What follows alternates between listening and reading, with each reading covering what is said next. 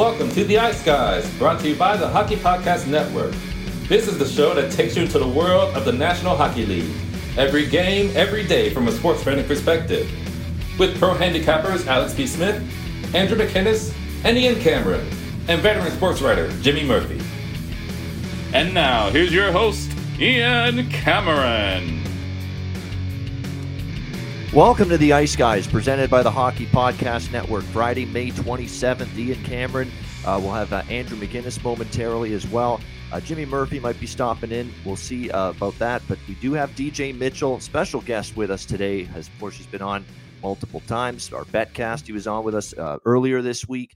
And he's been on a few Fridays. DJ, welcome back to the show. How are things with you? Muted.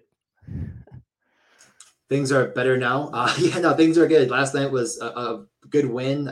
Round one was really, really good. Round two, I think I've been talking myself into playing as many bets as I was in round one and not focusing in on the good ones. So I'm trying to condense down a little bit more. And last night was a really, really good success because I just went with like all of the guys in the late game getting a bunch of points. And well, the goaltenders helped me out quite a bit there. So I feel good. And I feel really, hopefully very good about this game tonight because hopefully the Avs can close it out for us, but they don't like doing that in the round two. No, that is for sure. So when I look at it here with the Blues and the Avs, we'll get to that in a second. And I certainly had my fill of ranting and raving and railing on the Avalanche yesterday. If you watched yesterday's show, the how and the why questions of why they can't close these playoff games. And why you are dominant for two periods, and in the third period you play scared shitless, like I said yesterday, completely like you're timid. And because you look at the Colorado team in the first two periods, and you look at the Colorado team in the third period, you think they're two damn different hockey teams, really. Yeah. And it's, to me, a mental thing. And we're going to find out a lot about this team's mental toughness, mental fragility, whatever you want to call it, starting tonight. So we'll get to Game 6 later tonight in just a second. But first, let's look back on last night. We had two games in the Stanley Cup playoffs. The Carolina Hurricanes, pretty much the most boring and predictable result you can ever imagine, that they were going to hold serve at home. A homer series, a homer playoffs for the Carolina Hurricanes, where the home team has won every game in Carolina's playoff games in the first two rounds. That pattern continued last night as the Hurricanes get the victory over the New York Rangers to now take a 3-2 series lead, with the scene shifting to Madison Square Garden for Saturday, which will be the only game now that we know on Saturday in the playoffs. And look, last night it was great to see guys that haven't exactly played great series for the Hurricanes step up. Talking about Vincent Trocheck, a lot of people calling for, we need more from this guy. And certainly that's been said many games now about Andrei Svechnikov for the Carolina Hurricanes. I mean, we were even bantering about this Tuesday night during the Betcast. What's wrong with him? Where's he disappeared to? Can't find him with a telescope, but he scores the big breakaway goal to really put that game pretty much out of reach, make it 3-1 at the time for the Hurricanes. And, of course, they would win by that final score. And really, there's not much to say. Carolina looks just so much better at home. Having the last line change, I think, helps them. I think Brindamore's more at ease with the way he can deploy his lineup on home ice. And they just look like they play a whole lot better at home. On the road, they haven't been that way. They give up more chances. Their defense isn't even as good on the road either. I mean, they just basically suffocate the Rangers for three periods last night. Yet in Game 3 and Game 4 at Madison Square Garden, the Rangers are making hay offensively, in the zone, getting chances, getting quality looks. They barely had any of those quality looks last night against the Carolina Hurricanes. And it's just amazing to me, just the stark contrast with this Hurricanes team when they play at home in the playoffs versus on the road. And it sure continued last night, which means now the Rangers, they're going to have to hold serve and find a way to win another home game themselves in Game 6 if they're going to push this series back to Raleigh, North Kakalaki for Game 7. DJ, what did you think of last night's game there? Yeah, I mean, the first thing you started with was Svechnikov, which it really has been a boomer bust every night. You know, I was kind of going through the game logs, just shot attempts. You see a 2 and a 3 and a 4 and then a 9. And then you see, a 2 and a whatever. And then last night, again, he has 1, 2, 3, 4, 5, 6, 7, 8, 9, 10, 11 shot attempts, a goal, 5 on net. It's like, it's boomer bust with him. And I don't really know if there's a specific reason. I haven't found anything that's showing me like why this night he's getting such a better opportunity. He actually seemingly was up against a tougher competition at 5-on-5 and that line didn't even dominate the Mott Heedle Lafreniere line, which was a new look for the Rangers later in the game. It just seemed like he was the guy. Like, they're going to get him the puck. They know they need to find goals. And that's kind of what I've been banging the drum for. It's like, this guy's been their best rate shooter all playoffs. Why is he not getting more opportunity? Why aren't they like the coach? Why isn't the Brandon board in his ear? You got to shoot. We need you shooting this puck. And we finally saw it. So I'm hoping it's for good things to come, because his 2.5 was at like -120. And I, of course, I just put like half a unit on it. Didn't really tout it because, again, you don't know what's going to happen there. I'm really excited to see what we see from the Rangers. I'm expecting an all-out war in the next game with the top. I mean, especially if you watch that game, you saw either Zibanejad or Strome on the ice at all times in the third period. And I think we're going to see that again. The top 6 is going to get all the run in the world.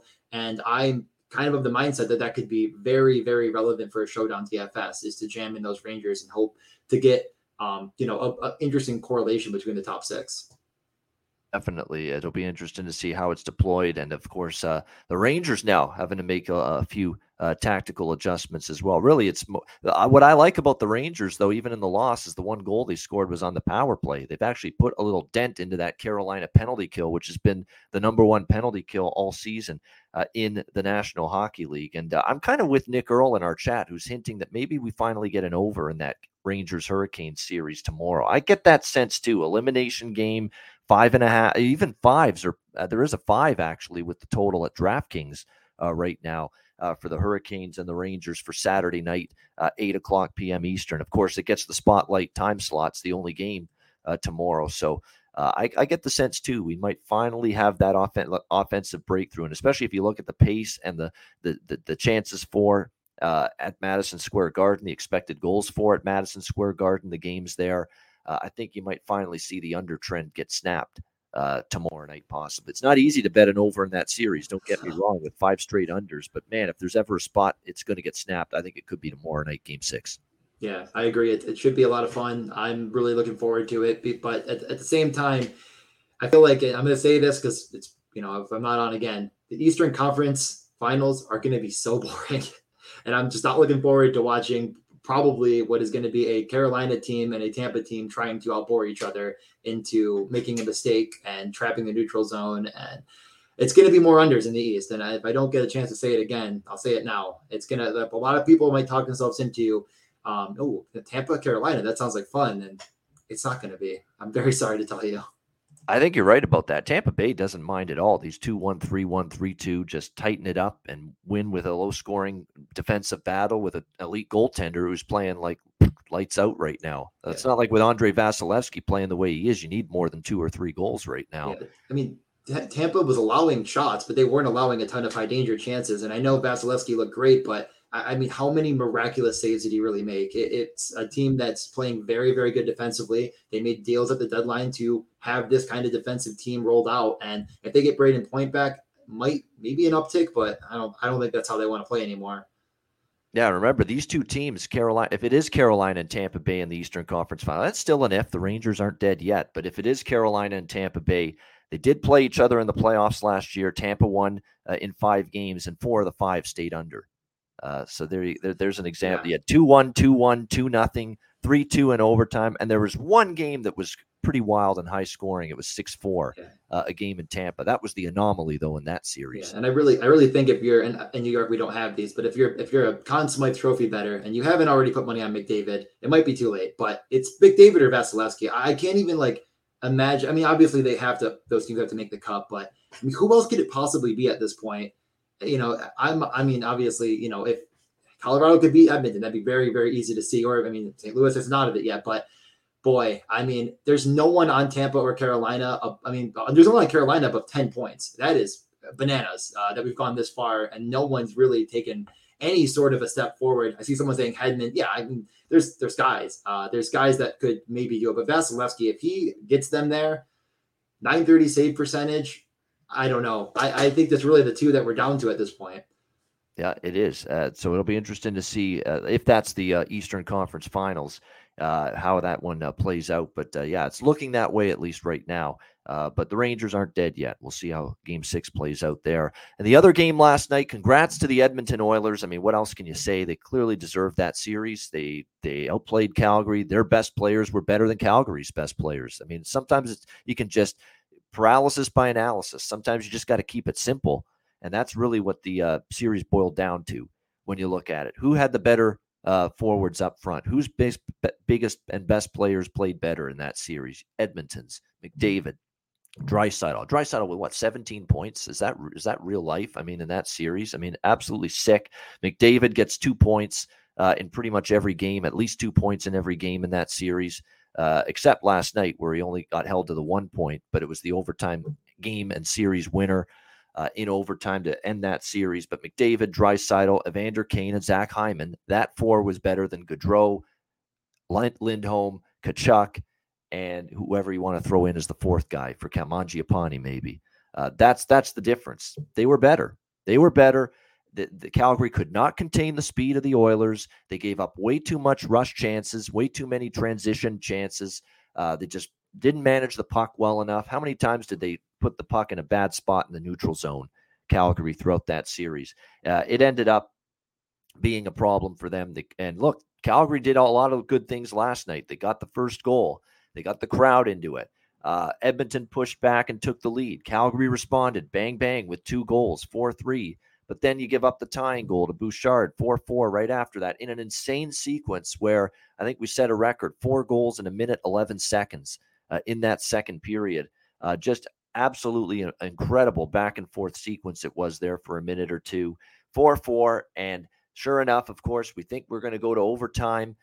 In that, well, it ended up going overtime, but we think, 4-4.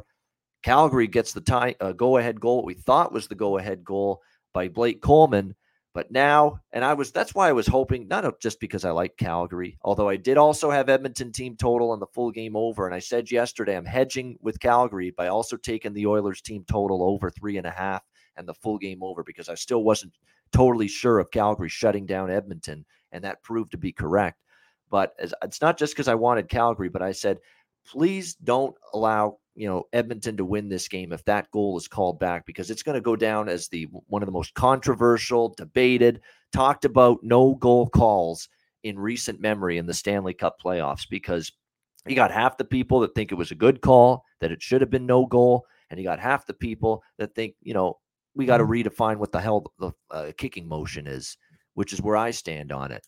Going into that situation. Here's the problem. For years, you have defined a kicking motion, a distinct kicking motion. Letter of the law is winding up that skate like a soccer player is ready to strike a soccer ball. Winding up the skate backward and then following through forward and contacting the puck. That to me, that to any human being with a brain is a distinct kicking motion, is the real legit distinct kicking motion. And the problem is, throughout the course of the season, we have seen goals allowed, goals ruled a good goal on the ice when players have turned their skate, angled their skate, and the puck has gone off the skate and in the net, and it's been called a goal hundreds and hundreds of times this season, more than I can count. So the problem for me with that call is, look, you allowed 20 goals this year throughout the course of the league. I'm sure probably even more than that, where the player maybe turns the skate a little bit, angles the skate a little bit, it goes in off the side of the skate, and it's called a good goal. Well, if you're going to do it 20 times during the regular season, why are you not doing that last night? That is absolutely my argument with that. Not to mention, I don't think it's a distinct kicking motion at all. Distinct kicking motion is winding up and connecting forward. Following through forward. That's a kick. That's a kick to anybody. You teach your kid how to kick a soccer ball. You don't say, we turn and we angle our shoe or our foot to contact the ball. No, we say we wind up backward and we follow through forward and we kick the goddamn ball. All right. That's what happens. There is no way, in my opinion, that's a distinct kicking motion last night. And look, if you're Calgary, I understand being upset. It's disappointing. It should have been, in my opinion, a goal in that situation. But at the same time, I can't listen to the Calgary fan this morning say we lost the series because of that. So, yeah, I thought it was a horrible call.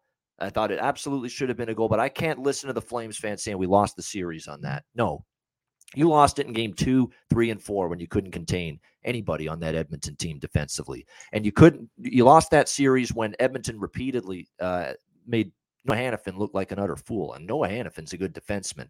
How bad did he look at times in this series? And he's a good player, and I still believe he's a good player, which tells you how that high level of skill and talent in that Edmonton lineup played in that series. They just toyed with Edmonton's defense the whole series. But I can't listen to the Calgary fans say we lost the series based on that. You still have overtime in front of you last night. Go out there and win the hockey game. They didn't do that. And then there's Blake Coleman, obviously upset about the call. I don't blame him being upset about the call. I thought it was a bad call. But why are you screaming and yelling at Wes McCauley? He didn't make the call. He's got to rely on the numbnuts that in Toronto, the video review folks that made that call, the wrong call, in my opinion. Why are you yelling at Wes if you're Blake Coleman? That made no sense to me. But at the end of the day, Edmonton was the better team. They deserved to get through. Congrats to them. Jay Woodcroft, by the way, you talk about a coach that's rising up the ranks for me. I mean, he makes the subtle change in the third, puts Hyman on the top line with Draisaitl and McDavid because Yamamoto didn't have it going last night compared to Hyman. Hyman's just got it going every shift. Woodcroft saw it, put him with McDavid and Draisaitl, and look how he rewarded Woodcroft. I mean, he's not scared at all to make a line adjustment right in the middle of the game, just based on the feel. If the game's maybe not going the way he wants it to for his team, he'll just adjust on the fly. Do you know how refreshing that is? And then I got to watch Andrew Burnett in the Florida series with a shit power play for the whole playoffs, one for whatever, not make any adjustment, nothing tactically, nothing changes. Say, oh, it worked in the regular season. I'm just going to wait for it to work here in the playoffs without adjusting. That's coaching. Well done, Jay Woodcroft. Outstanding, and I've been so impressed with him from a coaching standpoint. DJ, I'll let you start with this one, Battle of Alberta.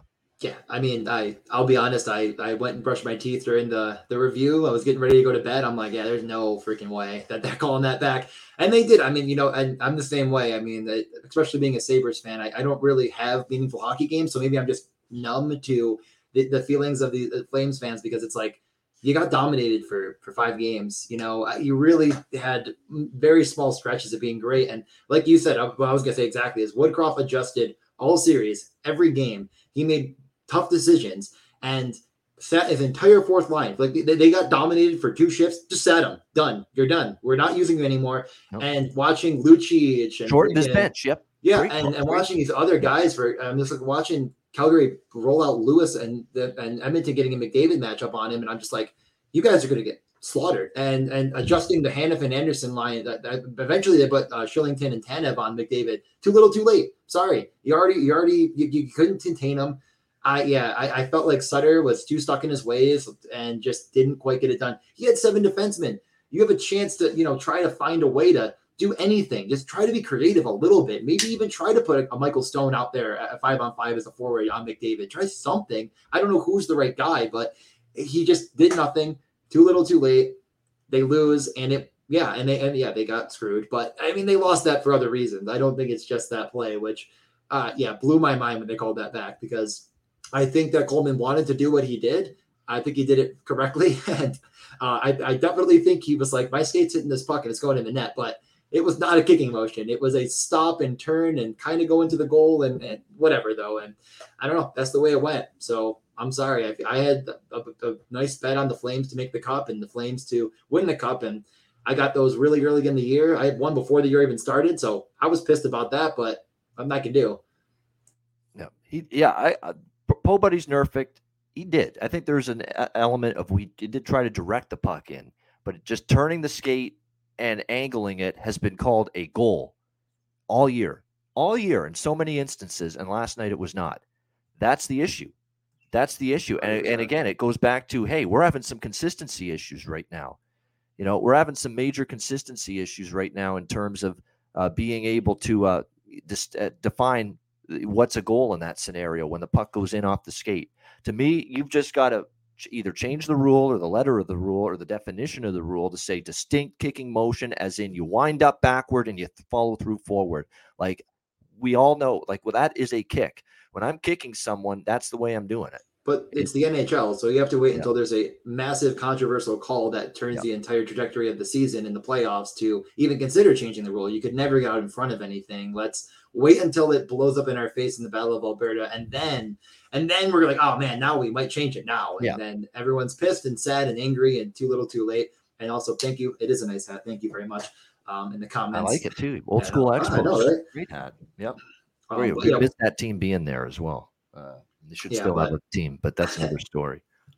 Well, yeah, no, it was, man, a crazy call, and they're going to change the rule now, and it's too late. It's the NHL. You got a bunch of old guys that really don't want to do anything that run the league, and they do the bare minimum once it's too late every time, because it's a lot of, and like I could go on for hours and hours. I mean, geez, like they're so behind the times. They're just starting a Wordle thing for the couple, and I'm just like, are you kidding me? Like Wordle died like 4 months ago. Now you're going to try to promote that. And I don't know if I'm ranting now, but I was dying because the first time they brought it up, the announcers like bashed it for sure. They were all like bashing it. And then the next time they were like, oh, I love playing couple. And I was dying. I'm like, this NHL, man, it's run by so many people that like just don't get what they cannot be any slower adjusting to the times. It's amazing. It really is the reason this sport hasn't taken off like the NBA.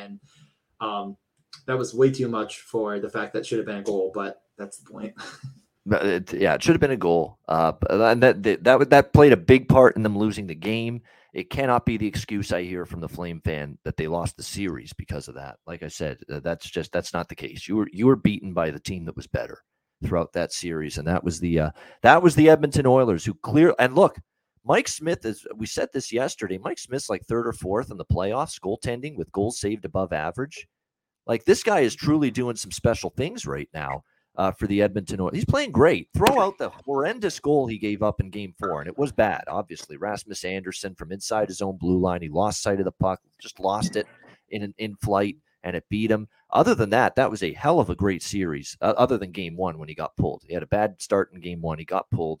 And then after that, it was a different Mike Smith. I thought he played much better. And look, he had I thought, a very strong game last night even. There as well. The Gaudreau goal maybe could have had that one, but no, for the most part, he also made a hell of a lot of great high quality saves, especially when that game was there still to be won for Calgary last night and throughout the series. So credit to Mike Smith, and we'll see if he can. They're going to need every ounce and every fiber of Mike Smith's being to be on top of his game, if indeed it's Colorado in the next round. But we've still got a ways to go before we crown Colorado as the next opponent for the Edmonton Oilers. Jimmy Murphy is with us here now on the show. Jimmy, what's up? Good to see you. Talk about last night's games. What did you think? Yeah, and I'm back in the sportsbook, guys. Sorry, so I was having some technical difficulties. So I got my phone lined up against my drink here, so you can see me. What I thought of last night's game is, look, I was listening to you guys before. I completely agree with you, Ian. It was a bad call on the goal with Calgary and Edmonton, and it should have been a goal. But the bottom line is, they're not in a position to need that to be a goal if they don't blow 2 leads. They're not in a position to need that to save their season if they don't play the way they had in the previous games. And so, I understand the raw emotion of it right now, but I think that Calgary, the Flames players, the Flames organization, and their fans, I think when they take a step back in the next 72 hours or something after they kind of digest this, they'll be thinking a little more objectively, I hope, and just see that. I mean, and that was the issue. The Flames completely got away from their game. I don't know what it was, whether they thought they could kind of play the run and gun with the Oilers, or I have no idea what happened to them. They just didn't seem like the Flames team that we saw dominate the better half of the second half of the season. So that's why they're out right now. And look, Connor McDavid, what can we say about him right now? But you were just talking about Mike Smith, man. I mean, I get it, but at what point do we start giving Mike Smith some props, right? Like, this guy has come up big. He's had some clutch performances, and this isn't the first time. He's done this in the past. He's a roller coaster. But, I mean, I think back to a Edmonton Oilers goalie during the dynasty years, and that's Grant Fuhr. Grant Fuhr was no stable presence between the net. Who are we kidding, right? I mean, I know he kind of gets categorized in some of the greatest goalies ever, but that's kind of because of the team he played on. I mean, if you put Grant Fuhr on the Winnipeg Jets then or on another team, he's not getting the recognition he does. He was a roller coaster, and that's kind of what Mike Smith is. And luckily for him, like Fuhr did, he's got a wagon in front of him. So we'll see how long that wagon can carry them. And then as far as Carolina and the Rangers go, man, it's like deja vu. It's like watching the Bruins Hurricane series again. It's the exact same thing. It's just two different teams when Carolina's at PNC Arena or they're on the road. And that's why, I mean, looking ahead, I'm going to tell you right now, I mean, I'm all over the Rangers puck line tomorrow. Look at the value you can get on that. How the Rangers getting that value? How are they not bigger favorites considering how bad Carolina has played on the road? So that's what I'm liking tomorrow, and I think it's going to continue, and we're going back for a Game 7. Hard to argue with that. I mean, we've seen Carolina look completely different on the road. Jump on that now, too, guys. On the Jimmy Puck line on New York tomorrow, I mean, you are getting a gift there. All right, there you go. Not just loving the Rangers, and just forego the money line, just go puck line for the New York Rangers here. And by the way, the Rangers, I believe they did win both games at home in this series by 2 goals or more by margin. So there you go. As did the Bruins in every game they won at home.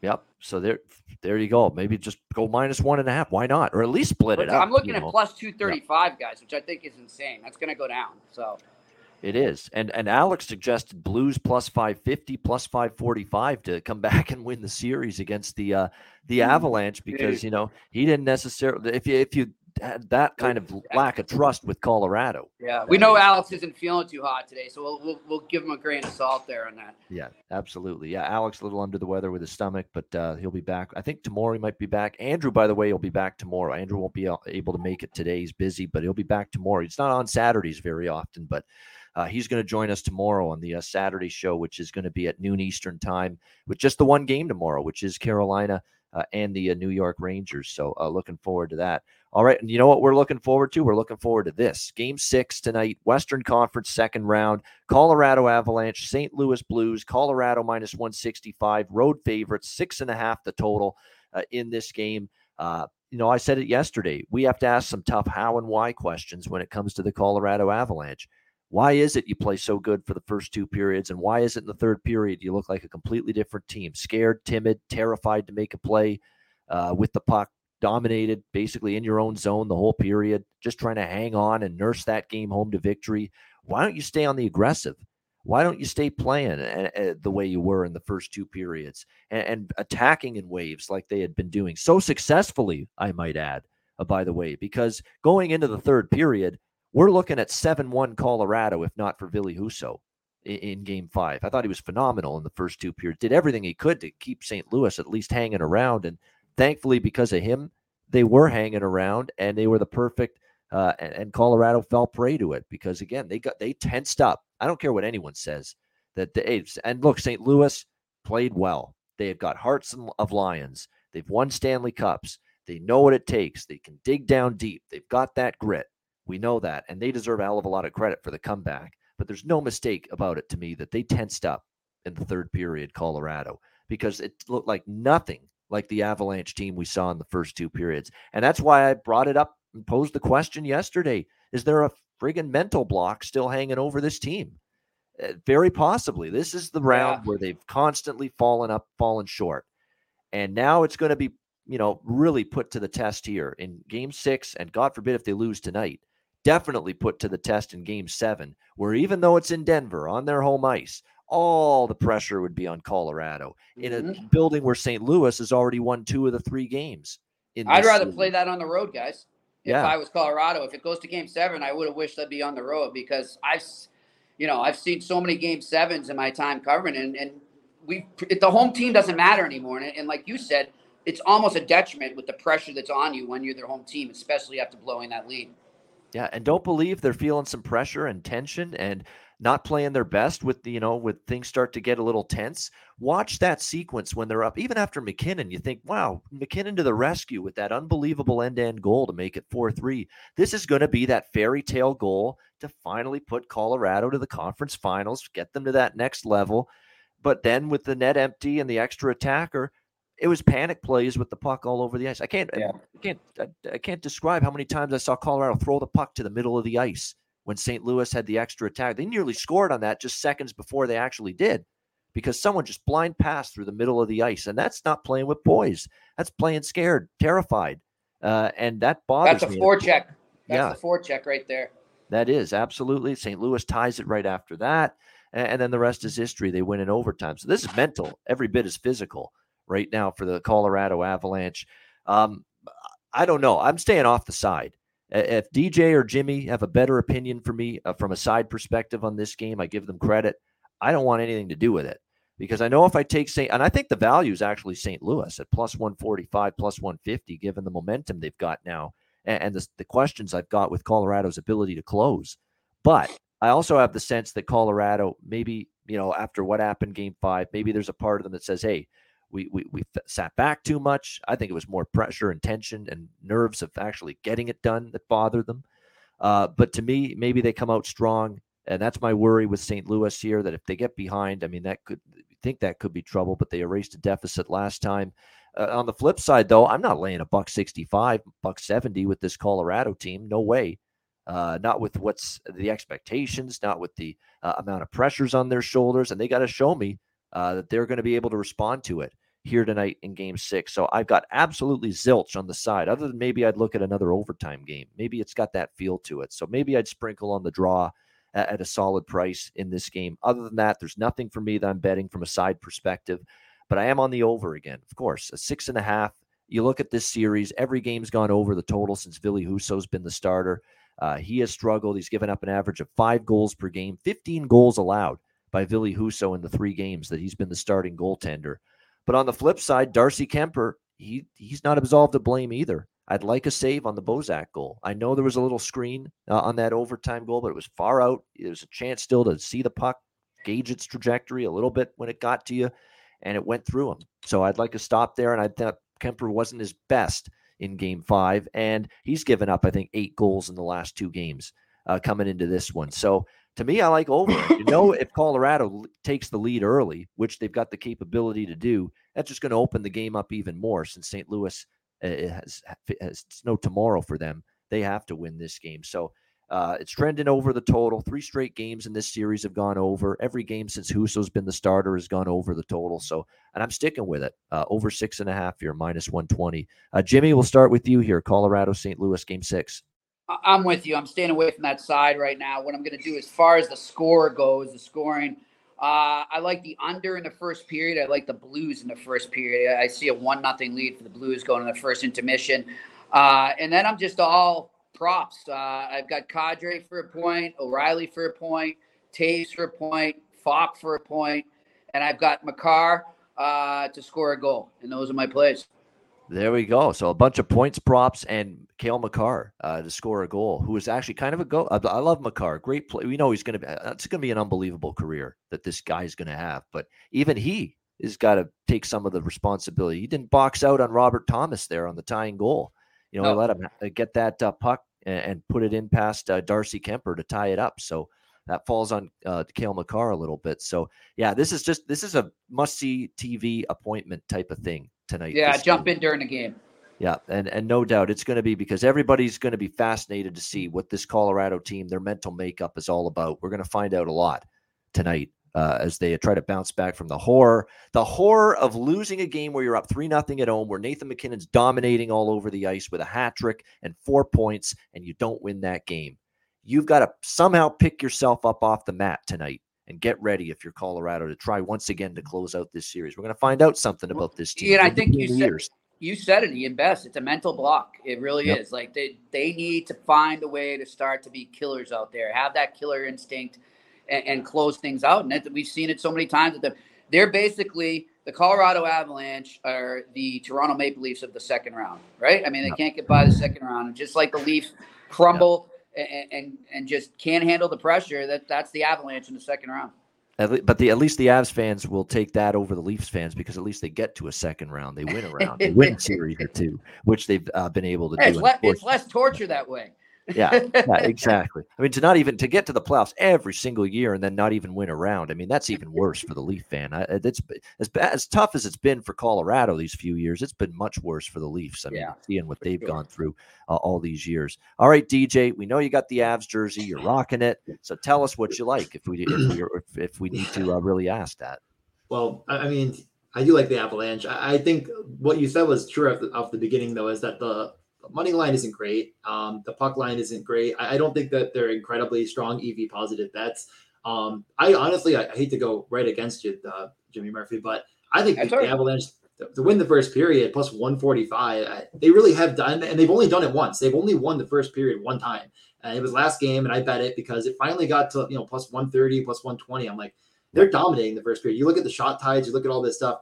They hit the post 3 times in game 1 in the first period. They got a little unlucky with some penalties in game 2 and 3. And I mean, this team is a very fast starting team. Normally I'm in on it. I think the biggest question mark I have is you go from, game 3 in St. Louis to game 4. And the biggest change was in game 3 in St. Louis, the Kadri, Rantanen, Nichushkin line accounted for 3 goals at 5-on-5. Absolutely dominated. They could not put anyone up against them. They changed it all game long. No one. And then you go to game 5, and that line was on the ice for 3 goals against. I want to sit here and bet, like you were saying, I think the Kadri, Rantanen, and Nichushkin all to get a point feels really, really good, or Rantanen to get 2. It's hard for me to want to get all the way in on. I also want to know where Burakovsky slots in because it does sound like he's back. Bednar basically confirmed it. He may have already actually confirmed it. So, but I think Landeskog for a point, minus 180, doesn't quite seem accurate. Kadri, minus 165. I could consider Nichushkin, which is actually what they ran. Oh, yeah, Nichushkin with that line, but not the power play time. We'll see what happens, but I can guarantee one thing is that Nichushkin, Rantanen, Landeskog, McKinnon, and Lehkonen will all see 18, 19 minutes of ice time if they're losing even more. So I think you could go through any of those guys for a point and feel really confident in it. On the other side, I mean, there's a lot of ways to go. Robert Thomas is a guy that finally showed up, dominated, and that's the guy they put out against Calgary. Is he going to do it again? So I do think you need to pick your poison because first off, I can guarantee one thing. O'Reilly will be on the ice every single time McKinnon's on the ice. That's going to happen. Mm-hmm. So do you want to go another way? And if you're going the other way, remember what happened last time we were in St. Louis. That other line got dominated by the Kadri line. So this game is a little confusing for me because I really just want to hammer what happened last time. I don't want to be as reactive as I want to be predictive. So I think that Landeskog is the easiest bet to take for a point. I think the first period, Colorado to win plus 145 is one I'm really strong on because I don't think that, again, I know I talked about with Ian on the live betting show. I don't want to bet on what's already happened. I don't want to say, well, St. Louis has won most of the first periods. So now they're going to, I don't think that's been what should have happened. What should have happened is Colorado wins more of these. So I'm willing to bet on that tonight. I think this team hopefully has the right mental mindset going into this game. I know that's the concern, but This is a veteran group. They have a lot of veterans on the point. They've had a lot of guys that have been here before. They are veterans now. They're not a young team anymore, Colorado. That's for sure. Yep. If you're someone that roots for the old guys to win the cup, it really could be Colorado with 2 or 3 guys that have, maybe, I mean, if you want to throw McKinnon in, you might be a little early. But a couple of guys on the point that have never won a cup that's been a long time. I don't think Kemper has either, but I could be wrong. Maybe a backup. Overall, I guess the final say is I'm more interested in going after this Kadri line and thinking they dominate, and definitely in DFS. If you're playing a showdown, I think going through them and getting that full line with a defenseman, maybe even Bowen Byram, who's really come on strong as of late as an offensive presence, getting more offensive draws, shooting more than he has been. I think that's a better way of attacking this slate than 4 points in the last 2 games for Bo Byram too. Yeah, the puck a lot. They have decided he is our guy when we're starting in this offensive zone that we know can move the puck and get the puck towards the net accurately. So I'm not sure if I want to put a goal bet on him, but if you're crazy, you can. I really do think.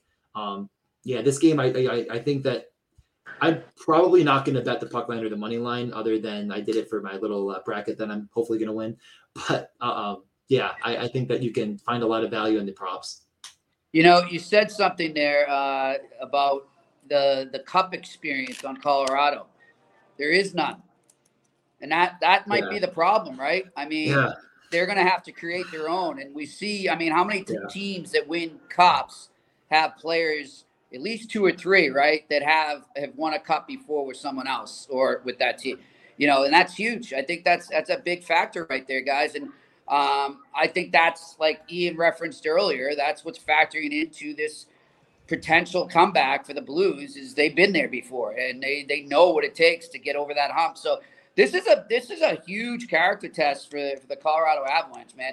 And that's the only reason I understand everything you're saying with the first period, but I'm riding momentum right now. I'm riding mindset and mentality right now. And right now, Colorado's mentality is, oh shit. And St. Louis's is, what do we have to lose? We're not supposed to be here. So that's the way I look at that. And if the Colorado can come out of the first period with a lead, that's frosting on the cake. My thing is, if I'm Colorado, if I'm Jared Bednar, I'm saying they're going to throw everything but the kitchen sink at us in this first period. Get out of here tied 0-0. We're good, and we'll go from there. Yeah, definitely. It's very interesting point too. What DJ's making, the Colorado's second line might be the better prop line tonight. For them. Yeah. And the St. Louis second line. That's what I was thinking too. I mean, that's a huge point. Yeah, and the St. Louis second line may be better for them because you look at O'Reilly. Perron didn't have a point last game. O'Reilly's now gone back-to-back games without a point. And DJ mentioned it. O'Reilly's going to be worried about McKinnon all night, defending him. It's kind of like the basketball analogy. Well, if the starting point guard's got to, focus on his defensive responsibilities, what does that leave in the tank for him offensively? When you're really trying to focus in defensively on shutting down the best player on the other team. Kind of like here, O'Reilly's really going to be focused on McKinnon, especially coming off a game where McKinnon's got a hat trick and 4 points. That's definitely going to be an area of emphasis for St. Louis, and O'Reilly's going to be one of the key components. So maybe that's more of a defensive type of role.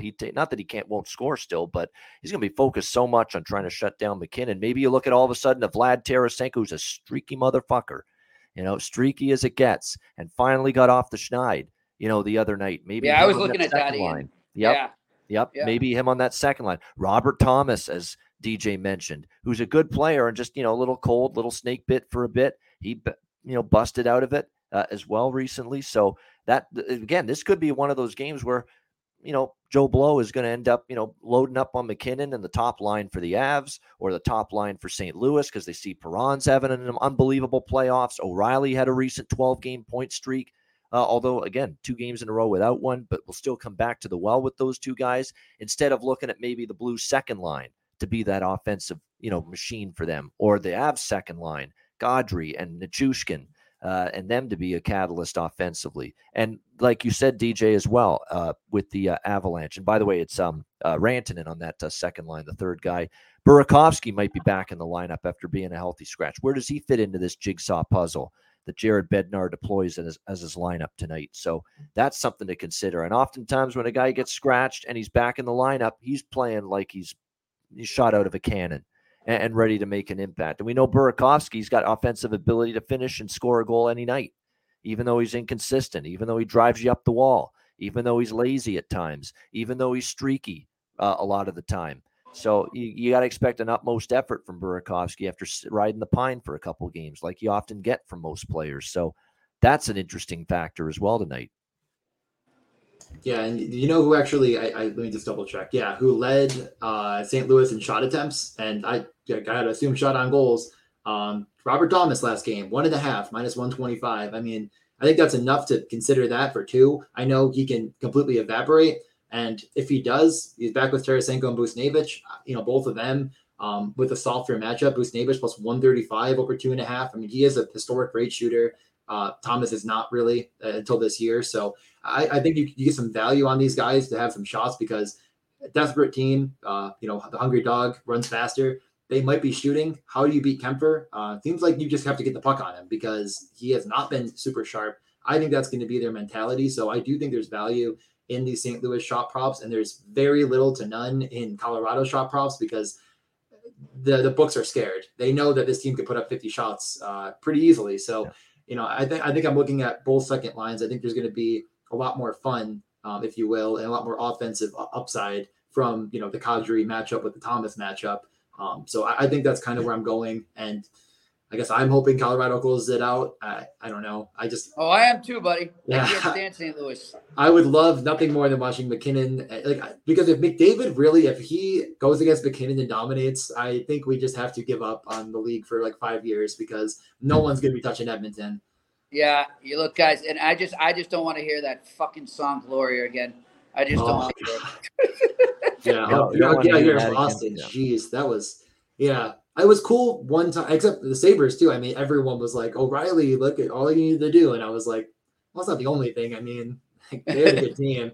They had Jordan Binnington stand on his head for the entire playoffs, but everyone was wanting to talk about O'Reilly. He was awesome, but no, this game should be a ton of fun. I'm actually not even going to watch it because I'll be at a concert tonight, but I'll be hopefully rewatching it in the morning. Oh yeah, Goo Goo Dolls, right?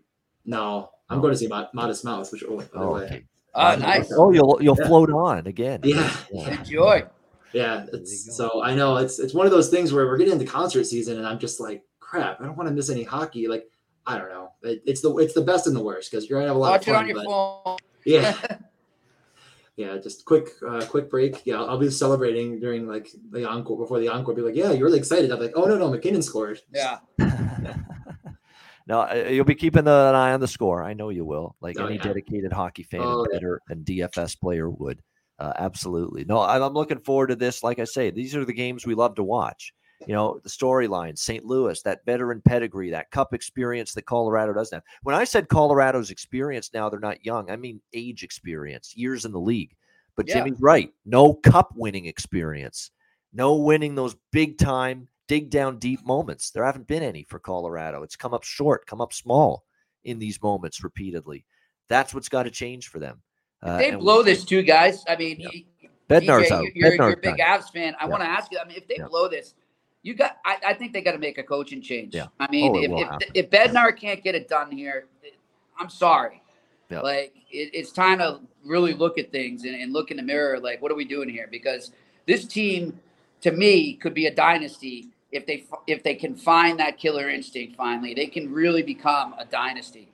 Yeah, it is. They will be the Toronto of round 2 if they lose this series. I mean, it's going to be round 1. Toronto can't get past. Round 2, the Avs can't get past, and I think it's both equally as insane because both equally as amazing and have had so many chances. And this is the best chance that Colorado's had. I know I'm probably the biggest tout against St. Louis that has existed all season long because I don't believe in how they score goals. I don't believe in that being sustainable.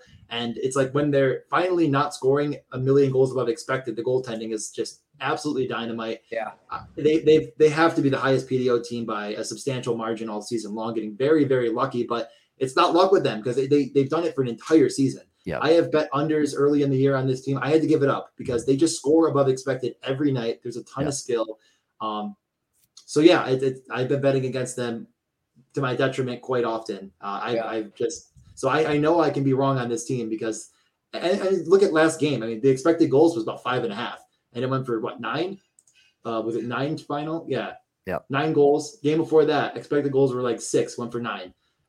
That's what you're getting here. You're going to get a boring game until it flashes, and it's going to flash very quickly. And when it does, if you have that underslip, you're going to be in a lot of tears, banging these goalies suck drum because that's the way it goes.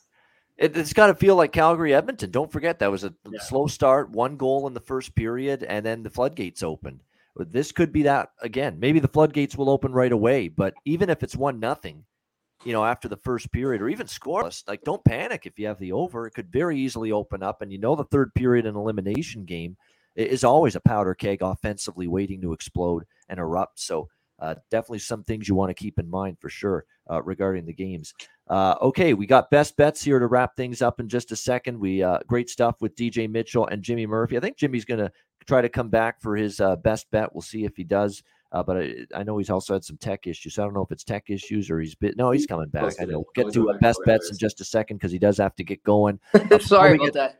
No problem at all. Best bets in a sec. First up, DraftKings Sportsbook, official sports betting partner of the NHL. New customers bet just $1 on any NHL team. Get $150 in free bets if they win. If DraftKings Sportsbook isn't available, you can in your state, you can play for huge cash prizes with DraftKings daily fantasy hockey contests. DraftKings giving all new customers a free shot at millions of dollars in total prizes with their first deposit. Download the DraftKings app, sign up for an account, use the promo code THPN. Bet just $1 on any NHL team. Get $150 in free bets if they win. That's promo code THPN at DraftKings Sportsbook, an official sports betting partner of the NHL. Must be 21 years of age or older. Must reside in a DraftKings Sportsbook state. Restrictions apply. See DraftKings.com/sportsbook for details. Gambling problem, call 1-800-GAMBLER. Download the DraftKings app. Sign up for an account. Use the promo code THPN. All right. Before we get to best bets too, guest lists. We got Tyson Brower on Sunday, Matt White on Monday. We've got a tag team. We've got a duo joining us on the show next Tuesday. Eddie Lack and Casey Nelson are joining the show next Tuesday. They're both in Arizona, and they both sell real estate, and they're both friends. And we already had Casey Nelson slated to be on the show, so they decided let's have him on at the same time. So that's what we're going to have on Tuesday. Eddie Lack, Casey Nelson, and Carl Alsner with us next Thursday. So that's the special guest list coming up for the next week here on the Ice Guys. All right, best bets to wrap it up. Jimmy, I know you got to run, so we'll start with you. What do you like for best bet? Well, I got two best bets for you. One in hockey, and then there's a big match in soccer tomorrow that I'm interested in. Give me Ryan O'Reilly to get a point. That's my best bet for tonight. And then you know what? I'll give you two best bets for tomorrow. Give me the Rangers, like I said, on the puck line for tomorrow since I won't be on, and hammer Liverpool up the Reds. They're gonna win.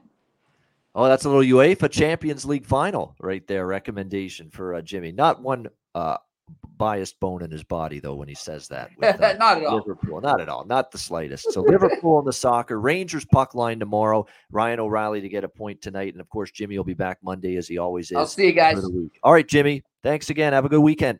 Cheers. Go Avs. There you go. All right, Jimmy Murphy with us. All right, DJ, what do you like for best bet? Yeah, I mean, this is tough. There's a couple I really, really like in general. I think for a parlay piece, best bet, if you want to mix it up, like he was saying with other sports, I don't really tout any other sport. I think Landeskog, to have a point, top power play. I think he's going to have a premium role. If they're losing in the game, we'll be back up with McKinnon. And if they're winning in the game, it's probably because line 2 dominates, and he already has a point in the first period. I think for best bet, honestly, the more I look at it, Tarasenko over 2.5 is only minus 120. That just seems wrong. I mean, he is shooting a ton right now. He's back. He's rolling again. Top power play. They've also taken out Perenovich, who was shooting a little bit more on the power play than anyone else, or he was shooting a lot, getting it to Perron. So I think with him out, they're moving it to Tarasenko more. So over 2.5. They're not going to be putting him against McKinnon, and they'll find a way to. And honestly, if you think logically, St. Louis controlling the matchups, that means that they don't have to put Tarasenko out there against Kadri. They'll probably put him out there against Burakovsky lines, and he'll have a really, really good opportunity. I think they get over 2.5. If they're losing, they're going to be shooting. Yeah, you would think so. No question about that. So Vladimir Tarasenko there with the over 2.5 shots on goal. DJ really, Mitchell. You kind of build a game script like I am. I kind of was thinking through it, like Avalanche first period win plus 145. Then you do Kemper saves, a couple shot props on, Tarasenko, Busnevich, shot props on the other side. And you could really kind of talk yourself into a scripture that makes sense. I did the Kadri and Ertushkin Landeskog point. I think you don't want to get too crazy and bet like 50 things. But if you feel like you have a script in mind, you could play Showdown Slate on DraftKings, which I'm going to be doing one lineup in, or you could kind of just build it out yourself and maybe just capitalize on nailing exactly what the game flow could be.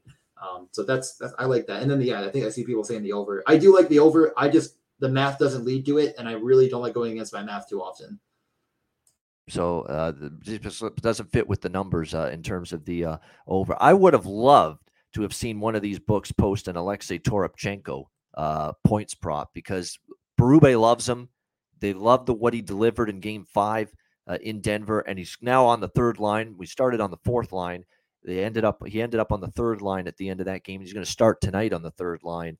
And you look at what he did. He had 2 shots on goal each of the last 2 games. He got an assist on one of the Blues goals. I mean, you'd get a juicy price on a point prop for him. But You're not going to see it probably. I'd be surprised.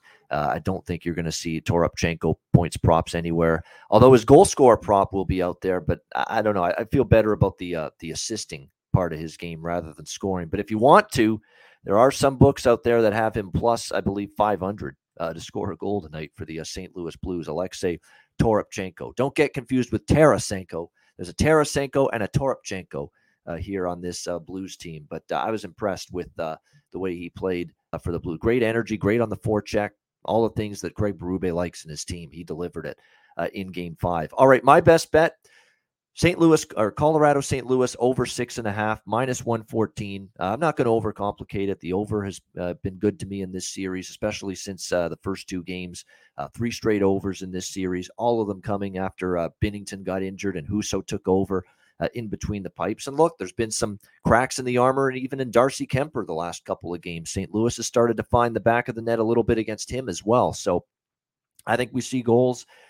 If not early, we'll see an explosion at some point in the second and the third period, and we'll find our way to get up and over the total. So for me, it'll be Colorado St. Louis over 6.5, minus 114 for my best bet here on this Friday Ice Guys show. All right, that'll wrap it up. Thanks to everyone in the chat for joining us. Hit the like button on the way out. We appreciate it. A reminder, the Ice Guys is live 7 days a week, Monday to Friday, 2 p.m. Eastern, Saturday and Sunday, noon Eastern. If you can't watch the show live, download the Ice Guys podcast in audio form on all major podcast platforms, Google Podcasts, Apple Podcasts, Spotify, Stitcher, and iHeartRadio. Download the Ice Guys podcast when you can't watch the show live. For DJ Mitchell, our special guest, as well as Jimmy Murphy, I'm Ian Cameron. Have a great Friday night. Enjoy Game 6 between the Avs and the Blues, and we'll be back tomorrow on Saturday, noon Eastern time, for another edition of the Ice Guys presented by the Hockey Podcast Network.